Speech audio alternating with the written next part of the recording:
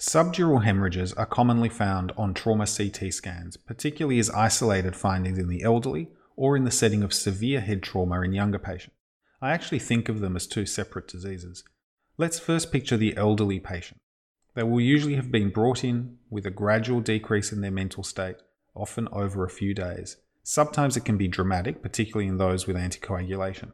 Sometimes there is a history of head trauma, but often there isn't. Or the reported head trauma is fairly mild.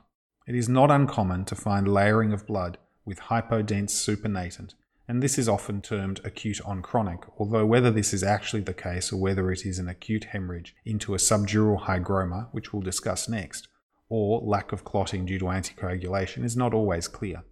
In any event, often these patients do really well. There is often underlying brain atrophy which gives the blood a bit more room, so to speak. In contrast, subdural hematomas in young patients are bad news. Firstly, there isn't that much room in a young skull, which is mostly filled with brain, so even relatively small amounts of blood can cause a massive rise in intracranial pressure. Secondly, they are usually encountered in the setting of either severe head trauma. A minor bump, as is often seen in the elderly, is not enough to cause a subdural in young patients, otherwise every football player would have them constantly. And they are associated with other brain injuries, particularly hemorrhagic cerebral contusions, or they are seen in the setting of vascular malformations such as dural arteriovenous fistulas, which we won't talk about in this learning pathway.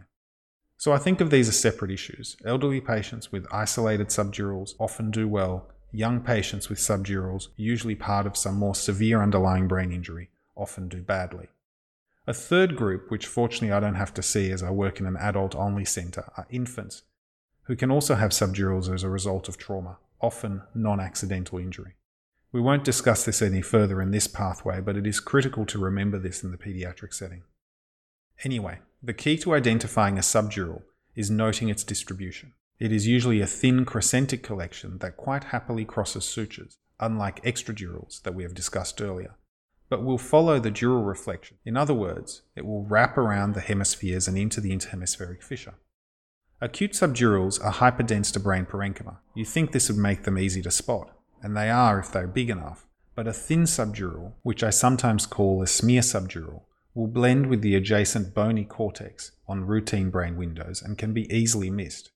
That is where subdural windows come in. It's just a fancy way of saying widen your window to be able to distinguish acute blood from adjacent bone. As you read through this page, you will see a nice example of just how important this is. I'm a creature of habit, so I look at subdural windows on every single CT brain I report. I find it easier to just have these sort of blanket rules rather than having to remember to do it just in the setting of trauma. This is especially important as subdurals are often found in a wide variety of situations without obvious trauma. The other important concept to take away from this topic is the idea of an isodense subdural. They are isodense to adjacent brain parenchyma, and this makes them challenging to spot, particularly if thin or bilateral. The trick is to look for the small triangles of CSF that should be seen up against the parietal dura, even in young brains. If you can't see these, or if the cortex looks too thick, or there is unexpected mass effect, then be suspicious. Giving contrast can help as the brain parenchyma and vessels will enhance, and you may see enhancing membranes.